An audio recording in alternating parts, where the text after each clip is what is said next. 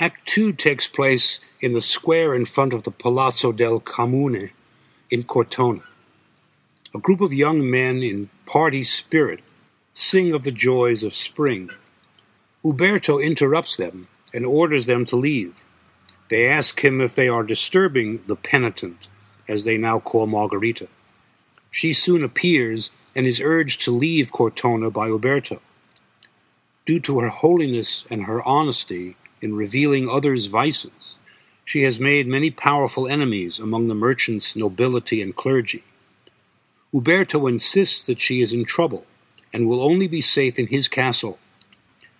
Is her holiness a kind of vanity? After all, in his brotherly way, he accepted her devotion. She is about to embrace him when thoughts of Arsenio return, and the penitence whose religious fervor changed her life. Enraged, Uberto reminds her of Arsenio's unfaithfulness. She calls him a liar. But then a vision comes to her, and she accuses Uberto himself of the murder.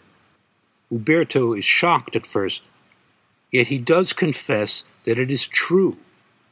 From the first moment he saw Margherita, he dreamed of having her love. So one day in the woods, Arsenio passed by, and Uberto killed him.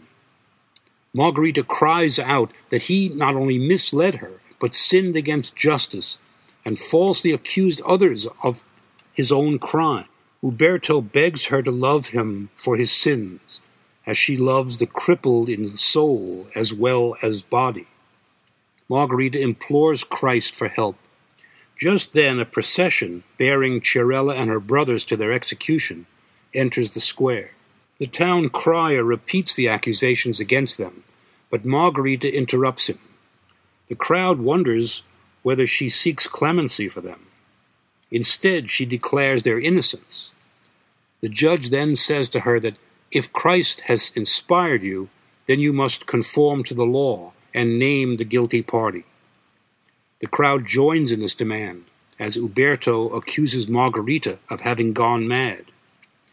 She refuses to name the murderer, offering herself as victim if the law must be observed.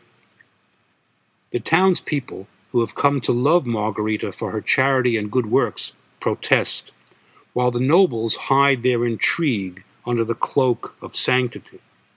The judge, convinced of Margherita's holy oath, frees the prisoners and demands that Uberto tell him why he lied about their guilt.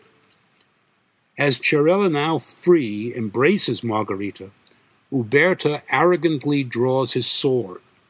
Commoners and nobles draw theirs and begin fighting, despite Margherita's pleas for peace.